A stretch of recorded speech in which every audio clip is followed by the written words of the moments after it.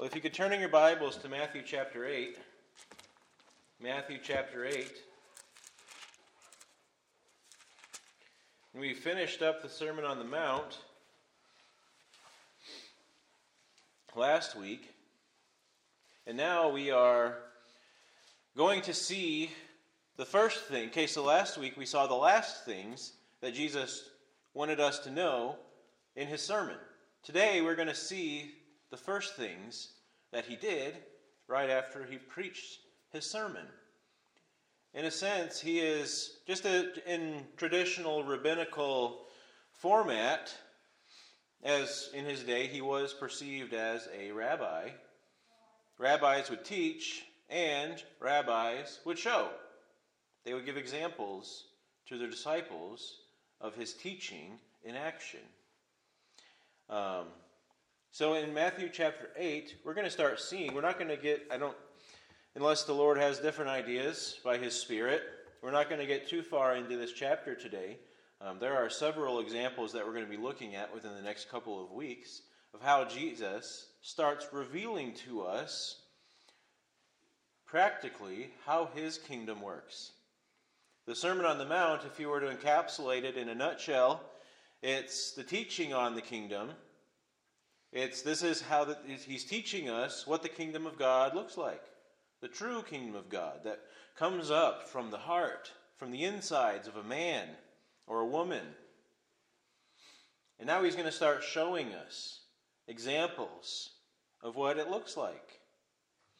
So Matthew chapter 8, verse 1, he says, "When he had come down from the mountain, great multitudes followed him. And behold, a leper came and worshipped him, saying, 'Lord, if you are willing, you can make me clean.' Then Jesus put out his hand and touched him, saying, 'I am willing. Be cleansed.' Immediately his leprosy was cleansed.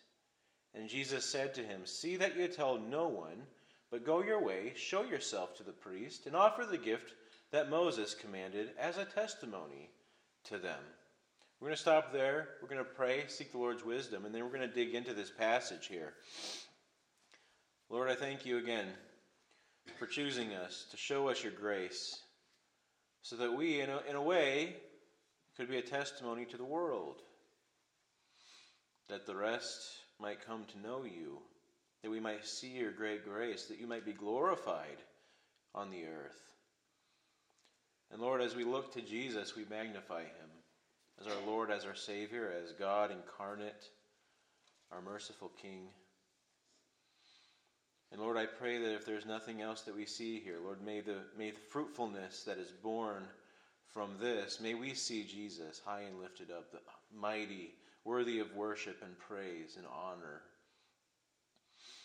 Lord, I pray that you would bear fruit in our hearts and in our lives today as we look to Jesus, as we hunger and thirst after righteousness. May we have a bit of filling today as we seek those things. In Jesus' name, amen. Now in Christ's day, as I mentioned, he was viewed from the very beginning of his ministry as a rabbi. You don't really have disciples unless you are a rabbi in the Jewish culture. And Jesus had disciples.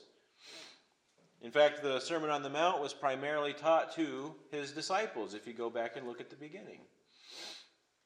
And at one point in his ministry, people started pointing out that he was a prophet. At another point, people starting to recognize that he was actually the Messiah. Some of them saw that. But at this point of Jesus' ministry, he's really just considered to be a rabbi.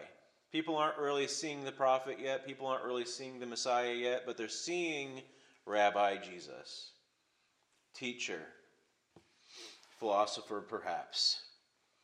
And among most Jewish rabbis, there was some status quo that they needed to be kept. In fact, one of the typical formats for the rabbinical teaching was they taught from the Torah. That was the expectation. The Torah, Genesis, Exodus, Leviticus, Numbers, and Deuteronomy. I mean, those 5 books of the Old Testament are considered the Torah, and those are considered the the anchor of the Old Testament from which the rest of the Old Testament kind of came from. And that's what they were to teach from. They were to teach primarily from the Torah. And while there was plenty of room for various perspectives within the Torah, there are different matters at hand, and we still talk about different perspectives within these books of the Scriptures today.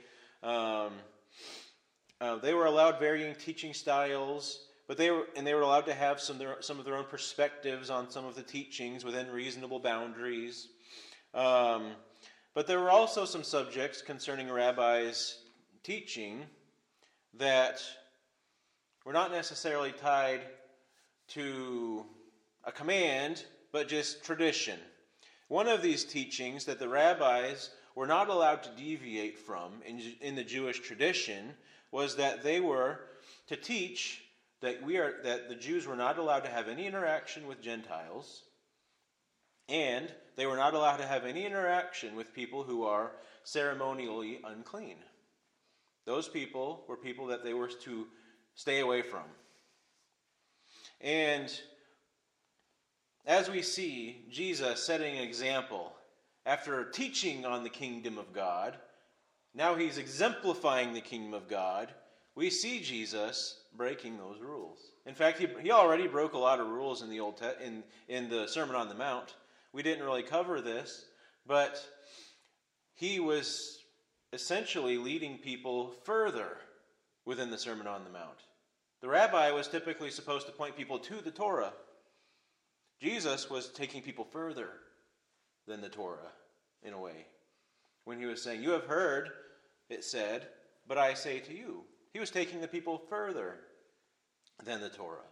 He was claiming an authority that no other rabbi really claimed in the things that he was saying.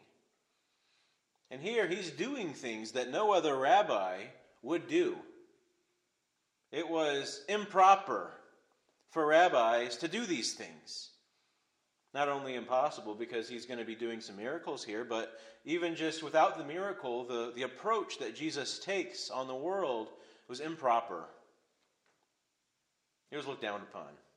We don't do those types of things. And here, in the passage we just read, he is interacting with a leper, an unclean person, ceremonially unclean. And today we're going to look at, forgive me if this sounds a little bit impious, but our renegade Redeemer, who knew full well that salvation is not found in the status quo. It is not found in tradition.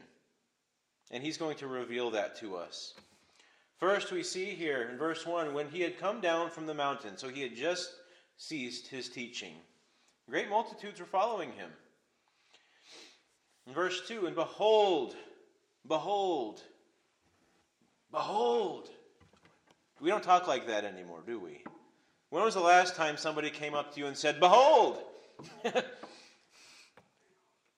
But back then, this word had meaning. There was purpose behind this word. Behold. And really, what it means can differ slightly depending on the context. In some ways, it can simply mean to look. Behold at my scriptures. Look, take a look here. Behold the scriptures. Behold, there's this thing happening over here. It can be said like that.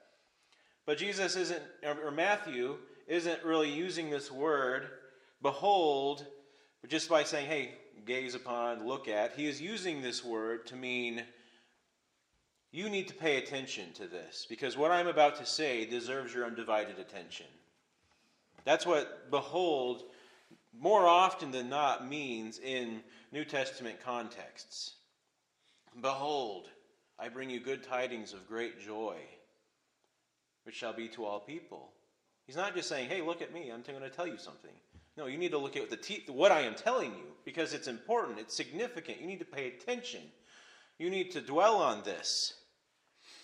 So Matthew, when he's saying, and behold, he's saying you need to pay attention. Give me your undivided attention, because what's about to happen is significant. It's important. He says, behold. What does he say behold about? Behold, a leper came and worshipped him, saying, Lord, if you are willing, you can make me clean. Now, let's talk about a leper a little bit here. According to Leviticus chapter 13, verses 45 and 46, nobody was supposed to have interaction with a leper. And in that passage, I'm not going to read the passage, but it gives the rules here. The rules for a leper, how a leper was supposed to live, there were 7 rules for the leper. 1, the clothes he wore were supposed to be ripped and torn, shredded clothes.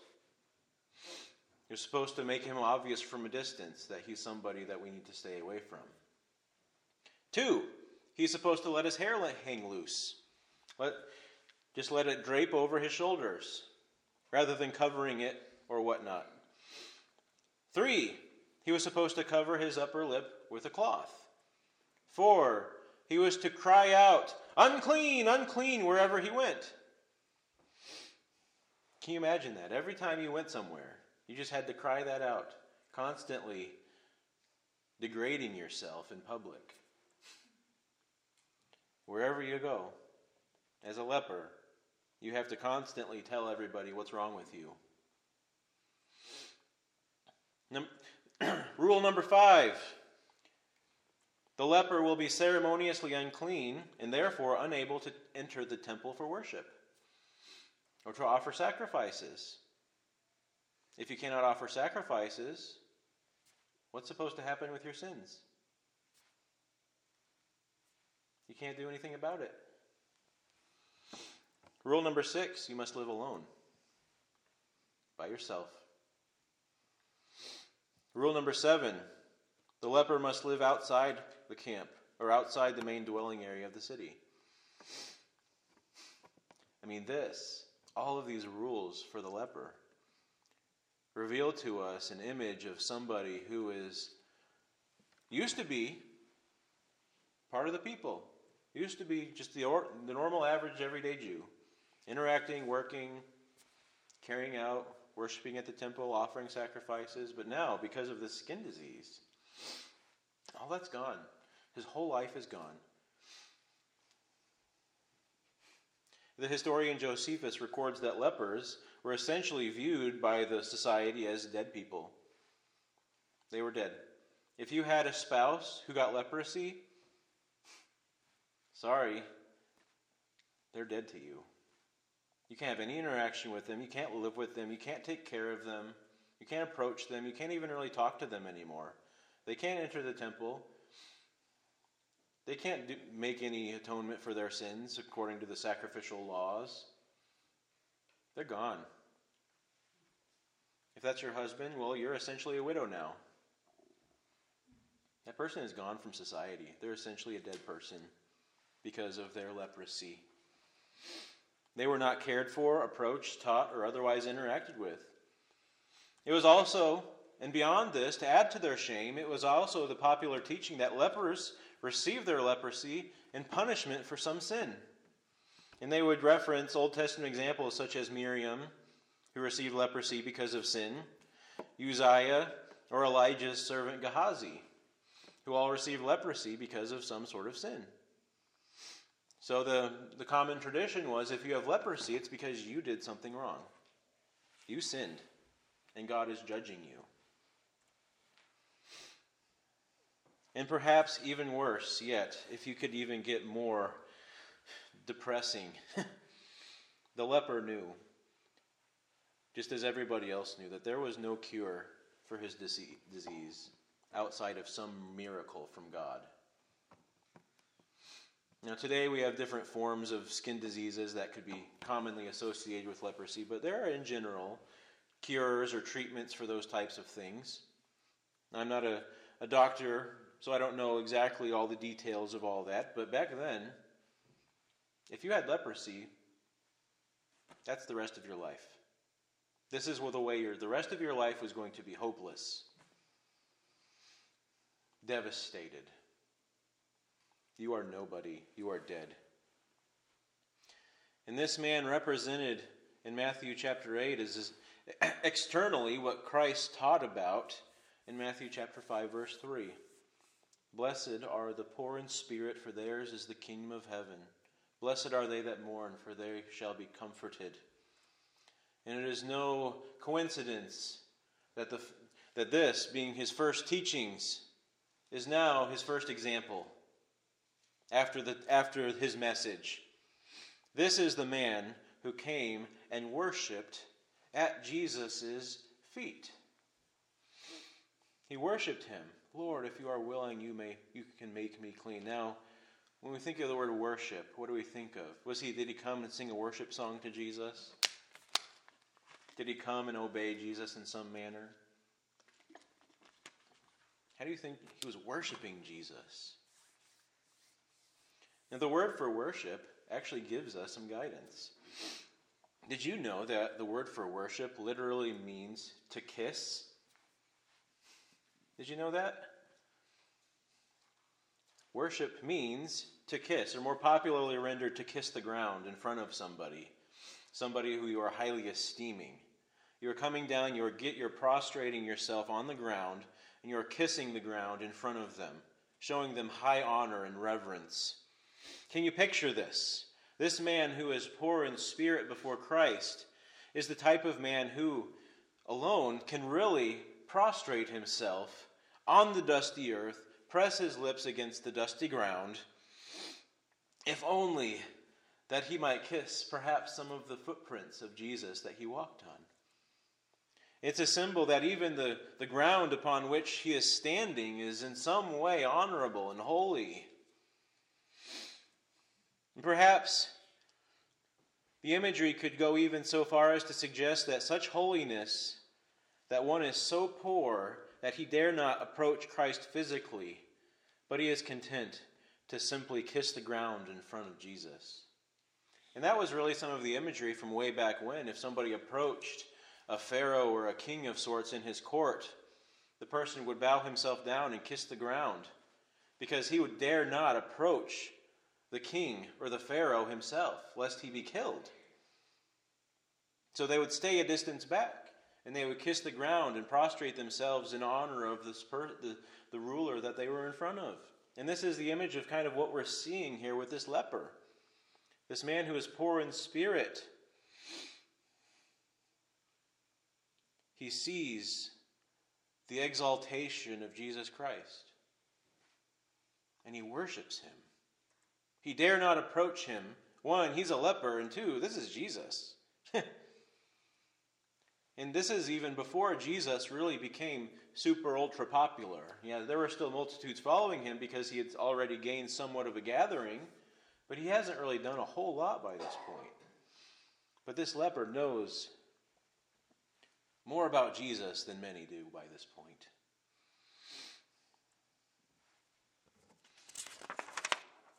In a sense, he is perhaps remembering Isaiah chapter 6. He, the leper, looking up to this Holy One, with the angels around constantly saying, "Holy, holy, holy." Though he, the leper, has to cry out, "Unclean, unclean, unclean." The vast difference between he and this Savior could not be more obvious than in this passage. The illustration of the human condition before God could not be made more obvious than with this imagery here.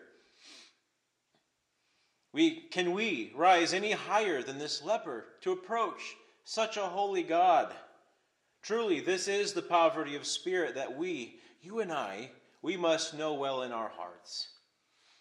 That is, if we approach Christ as the one who shall receive the kingdom, when we enter the kingdom, there will be much rejoicing and exultation, but now we are fully aware of our great need and the gulf between us and the holiness of Christ. Can we rise higher than this leper in our worship? Can we truly justify ourselves of, I don't have to I don't have to associate with this man. I don't have to associate with this leper. No, I rise a little bit higher than him. Such is not the spirit of he who is poor in spirit, who alone shall receive the kingdom of God. We see here a person who truly is poor in spirit, and therefore comes to worship the Savior. And he approaches the maker and the sustainer of the universe, and he gives him a simple request. But as we're going to see here in a second, it's not necessarily the obvious request. Now, if he were most people, let's see what he says. He says, Lord, if you are willing, you can make me clean. Now, if he were most people, he would have said, Lord, if you are willing, you can heal me. But that's not what he said. The word he uses is very important for us to see here, because it shows us the inner desire of this man. He wants to be clean. He doesn't just want to be healed. He wants to be clean. Do you know what that means? We talked about ceremonially being unclean as a leper. And being ceremonially unclean, what does that prevent you from? That prevents you from being able to worship God in his temple and to offer sacrifice for your sins. This man, sure, he is in pain. Sure, he has suffered perhaps for years, being the lowest of low in his society, being essentially a dead man, walking, being rejected by his own family, having to announce his rejection every single place that he goes. But he's not asking to be healed. He's asking to be cleansed. He wants to worship. He calls him Lord, Master, Sovereign, Owner. And if this leper simply perceived him as a rabbi, as did most, he would have referred to him as, teacher, or rabbi.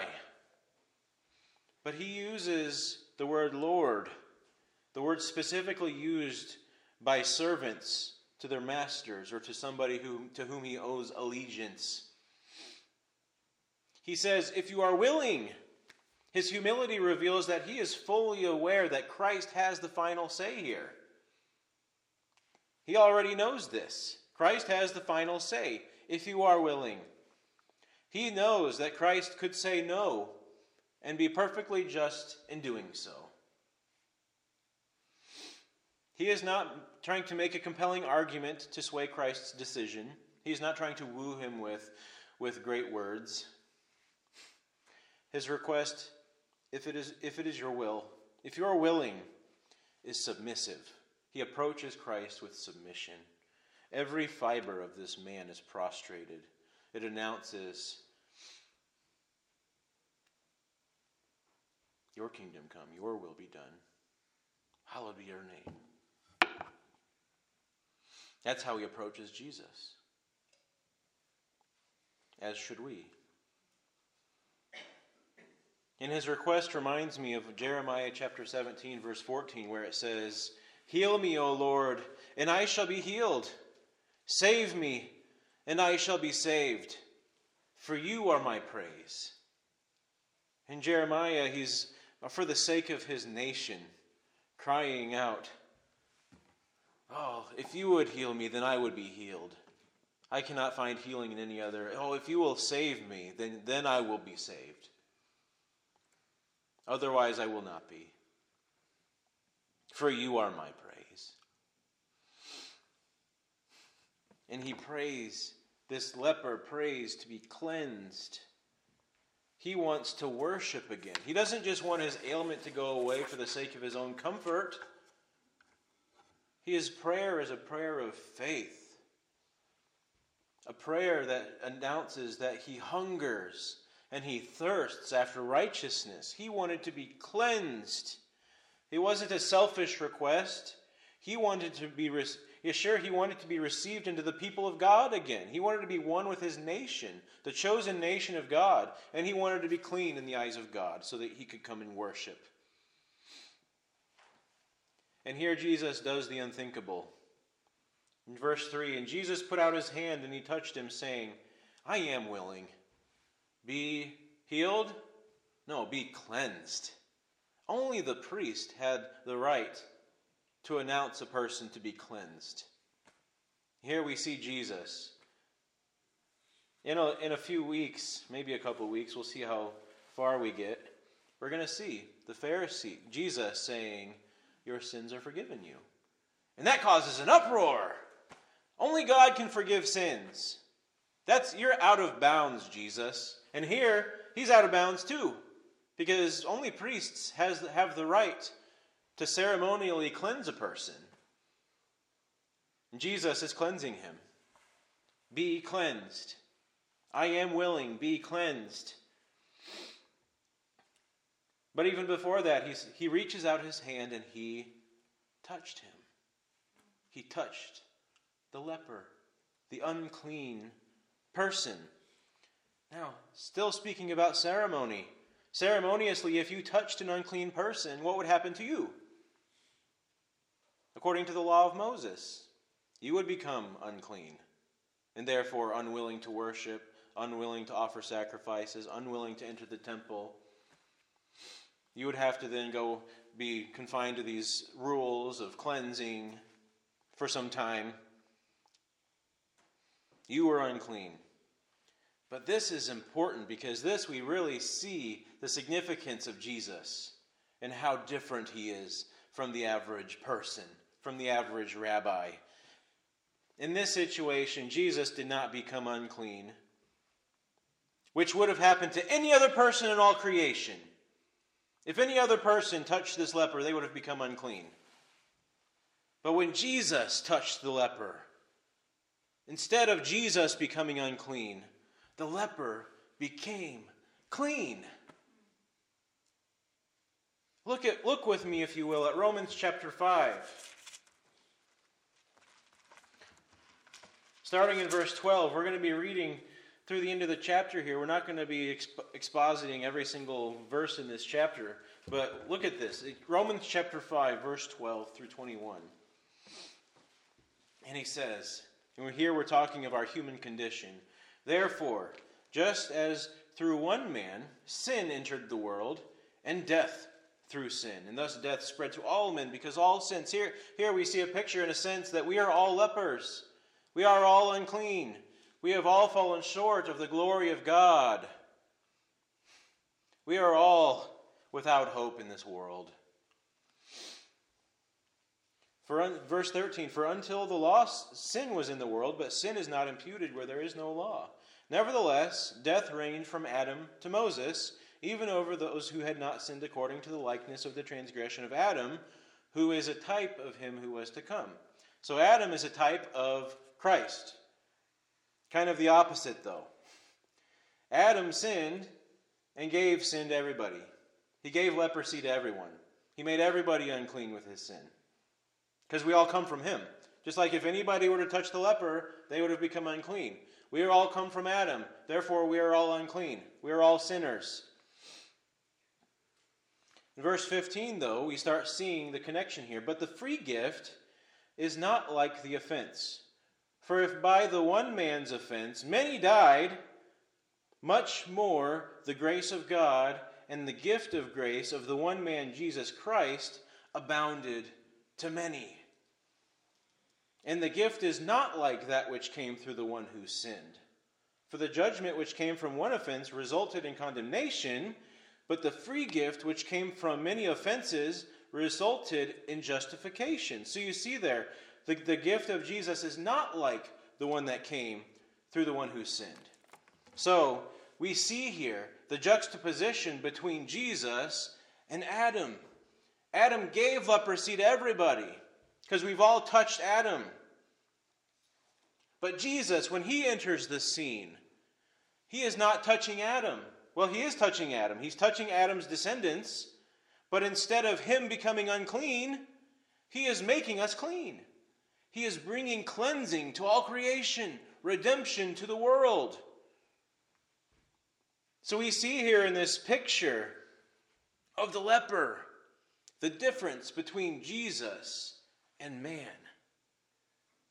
And we continue in Romans chapter 5, verse 17, he says, "For if by the one man's offense death reigned through the one, much more those who receive abundance of grace and of the gift of righteousness will reign in life through the one Jesus Christ.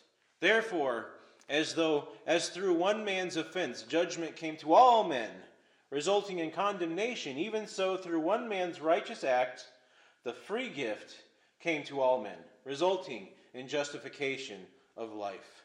For as by one man's disobedience many were made sinners, so also by one man's obedience many will be made righteous. Moreover, the law entered, that the offense might abound. But where sin abounded, grace abounded much more.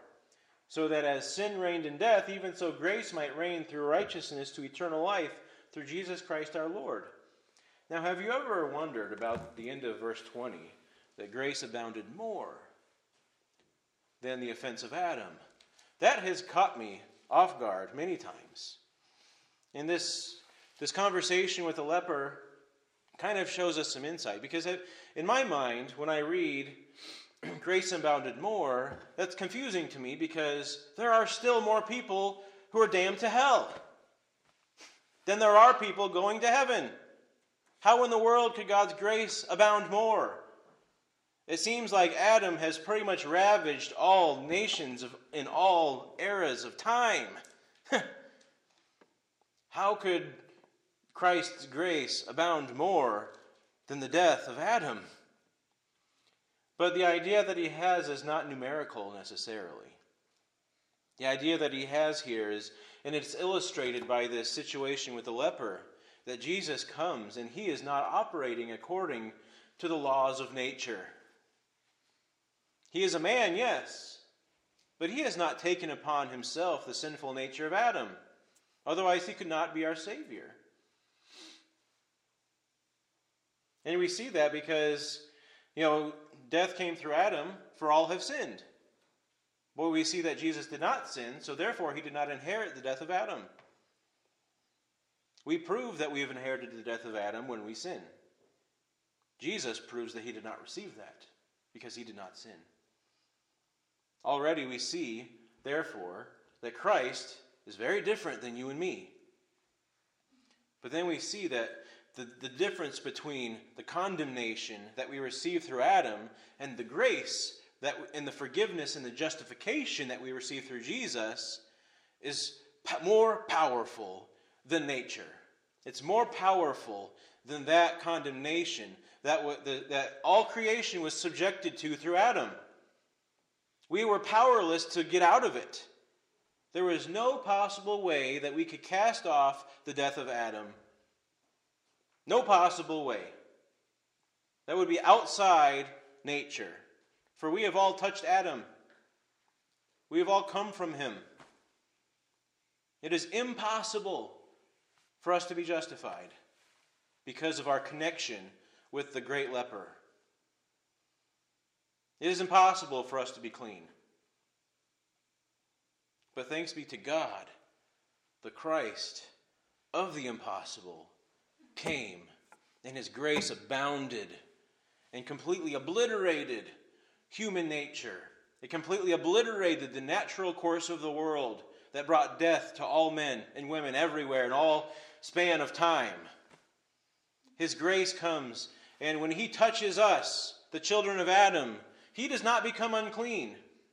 He cleanses us, gives us justification, makes us righteous, removes our shame and our guilt. We no longer have to constantly cry out, "Unclean, unclean," when we approach God. For he has made us clean because he touched us. That is how his grace has abounded more. Because he has overwhelmed the human condition.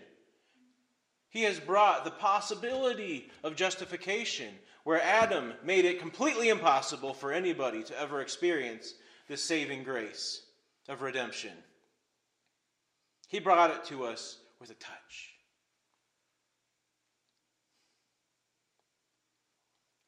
1 John 1, 8 through 9 says, if we say that we have no sin, we deceive ourselves and the truth is not in us. Okay?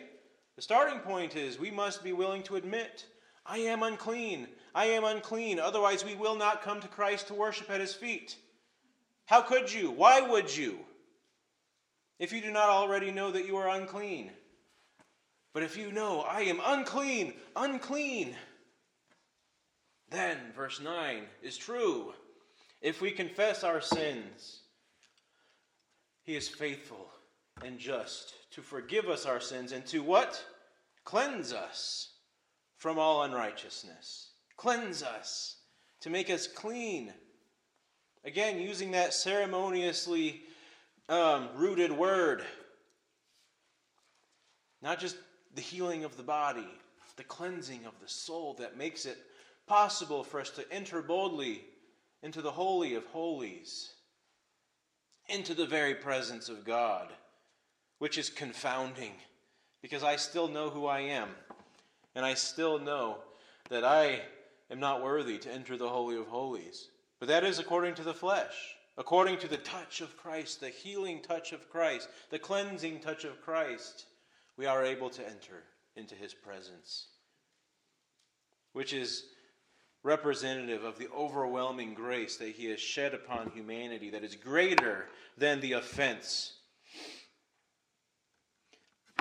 Well, let's keep looking here. Matthew chapter 8. Jesus then commands the man in verse 4. Okay, so immediately Jesus says, I am willing, be cleansed. He cleanses the man. God is not willing that any should perish, but that all should come to repentance. He's willing. If you will come to him with your condition, he is willing to cleanse you. As immediately as this leper was cleansed, in verse 3. And in verse 4, Jesus said to him, see that you tell no one, but go your way, show yourself to the priest, and offer the gift that Moses commanded as a testimony to them. Okay, so there was a process by which a person had to be cleansed according to the law of Moses. And Jesus encourages this man to go and enter into that process of the ceremonious cleansing, even though Jesus actually just cleansed the man. He cleansed the man. He's clean already. He doesn't need further cleansing from a priest because the high and mighty Jesus Christ cleansed the man. But he says, go and do this. Don't tell anybody, but go your way. Because we don't want to, it's not time right now for you to make an uproar in the town. Okay? So don't go telling everybody, because only the priest, according to the law of Moses, has the right to cleanse. So go and show yourself to the priest and offer the gift of Moses that he commanded as a testimony to them. Not for your cleansing, but as a testimony to them. But let's get there. We'll get there in a second. Leviticus chapter 14, verses 4 to 8 reveal the process for cleansing. And I'll just tell you here, 2 birds are offered in well, let's just go there. It'd be easier to read it than for me to try to explain it. Leviticus chapter 14. For the sake of learning, let's go right to the source. Leviticus 14, verse 4. He says, the priest shall command to take for him who is to be cleansed, and we're talking about lepers, 2 living and clean birds, cedar wood, scarlet, and hyssop. And the priest shall command that one of the birds be killed in an earthen vessel over running water. As for the living bird, he shall take it, the cedar wood and the scarlet and the hyssop, and dip them and the living bird in the blood of the bird that was killed over the running water. And he shall sprinkle it 7 times on him who is to be cleansed from the leprosy, and shall pronounce him clean, and shall let the living bird loose in the open field. He who is to be cleansed shall wash his clothes, shave off all his hair, and wash himself in the water, that he may be clean. And that he shall come into the camp, and shall stay outside his tent 7 days. As a side note, this is part of the roots of where we get baptism from. But that's not really what this sermon is about. I just wanted to put that in your head. So here we see 2 birds. One is slaughtered, and its blood poured out. The other is kept alive and dunked into the blood of the dead bird. Are you starting to see some connection here? Some salvific connection. The two birds represent the old life and then the freedom of the new life for the healed person. It also represents Christ, the one who is crucified for us, shed his blood, we who are set free after being washed by his blood.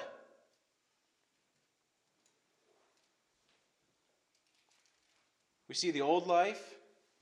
We see the freedom of the new life for the healed person. We see that formerly, in the life of the leper, this leper was as good as dead. As we see in the first bird, that bird is dead. That bird is killed. That first bird is slaughtered. But now, the dead has brought life. The other bird is set free, covered in blood. He is set free from that which was a living death. And that's symbolic in the life of the leper, that you used to be dead, but now you live. You used to be a castaway, but now you are received back into the people of God.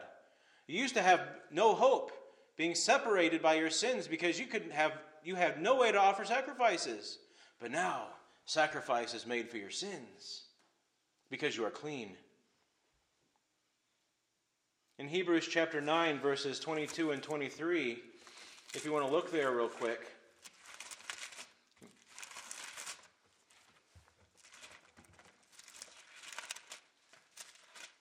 Hebrews 9, 22 and 23 say, "And according to the law, almost all things were purified with blood, and without the shedding of blood there is no remission. Therefore it was necessary that the copies of the things in the heavens should be purified with these, but the heavenly things themselves with better sacrifices than these." What we learn from these two verses is that the Old Testament examples of sacrifice have New Testament, Christ-centered implications in the age that we live in today. Those Old Testament sacrifices all, in some way, exemplified salvation today. As we saw with this illustration of the two birds being sacrificed for the cleansing of the leper,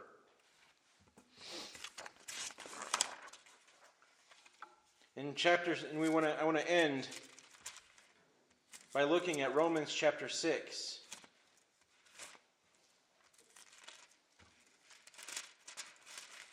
Starting with verse 4, he says, "Keep this picture of the birds in your mind, and this leper who had to wash himself, and this bird who was covered in blood before being set free." He says, "Therefore we are buried with him through baptism into death," just like the second bird was emerged into the death of another. "Therefore we are buried with him through baptism into death, that just as Christ was raised from the dead by the glory of the Father, even so we should walk in newness of life. Being covered by the blood of Christ, we are set free in the newness." Verse 5, "For if we have been united together in the likeness of his death, certainly we shall be in the likeness of his resurrection, knowing this, that our old man was crucified with him, that the body of sin might be done away with, that we would no longer be the slaves of sin. For he who has died has been freed from sin. Now if we died with Christ, we believe that we also will live with him, knowing that Christ, having been raised from the dead, dies no more. Death no longer has dominion over him. For the death that he died to sin once for all. But the life that he lives to God. Likewise you also reckon yourself to be dead indeed to sin, but alive to God in Christ Jesus our Lord. Therefore do not let sin reign in your mortal bodies, that you should obey it in its lusts. Do not present your members as instruments of unrighteousness to sin, but present yourselves to God as being alive from the dead, and your members as instruments as righteousness to God." Note specifically, present yourselves to God. Is that not what the leper had to do with the priests? To present himself to them? Revealing that he was healed and therefore able to be cleansed? We present ourselves to God, spotless, blemishless, because we have been washed, cleansed by Christ. His grace is greater than your sin, and that is why your sin can be overwhelmed by His grace. It doesn't matter what your sin is. If there was a sin that God could not cleanse, then His grace would not be greater than sin. Sin would be greater. And the condemnation come from Adam would be stronger than the righteousness of Christ. Adam would defeat Christ if your sin could not be forgiven. But that is not the case. Christ came to bring to us a grace that is greater than the condemnation of Adam. And I want to end by reading you the lyrics of a song called "Come Behold the Wondrous Mystery." It's a song I plan to introduce to you someday, but for now, suffice it for me to read some of these lyrics. He says, "Come, behold the wondrous mystery. He, the perfect Son of Man, in His living, in His suffering, never trace nor stain of sin. See the true and better Adam, come to save the hell-bound man. Christ, the great and sure fulfillment of the law, in Him we stand. Come behold the wondrous mystery, Christ the Lord upon the tree. In the stead of ruined sinners hangs the Lamb in victory. See the price of our redemption. See the Father's plan unfold, bringing many sons to glory, grace unmeasured, love untold. Come behold the wondrous mystery, slain by death, the God of life. But no grave could ever restrain Him. Praise the Lord, He is alive. What a foretaste of deliverance! How unwavering our hope! Christ in power resurrected, as we will be when He comes. Let our hope be upon Christ and His great grace. Let no guilt, let no shame keep you from Him, for He has covered all with just a touch from His hand. He is not made filthy or unclean. No. You are made clean. Come only prostrate before Him, kissing the ground before the Lord of heaven, and humbly ask, not for the sake of your own disposal, but ask that you might be cleansed, for He is faithful to cleanse you from all unrighteousness. Lord, I thank You for Your grace, and I thank You for our Christ, who we uplift today. I only pray that Your word would bear fruits in our hearts, that You would take us further in the name of Jesus. But no further can we go except that we first kneel at the cross. And Lord, I pray that if there is any who must kneel prostrate before the cross here today, that they might do so to be saved. I pray if there is any conviction of sin, that we would see You greater, and that we would see Your love sufficient to cleanse us from all of our unrighteousness. Lord, teach us more deeply the significance that we get to come into Your holy place. We who formerly must cry, unclean, get to come and approach God so holy as You. Teach us this. In Christ's name, amen.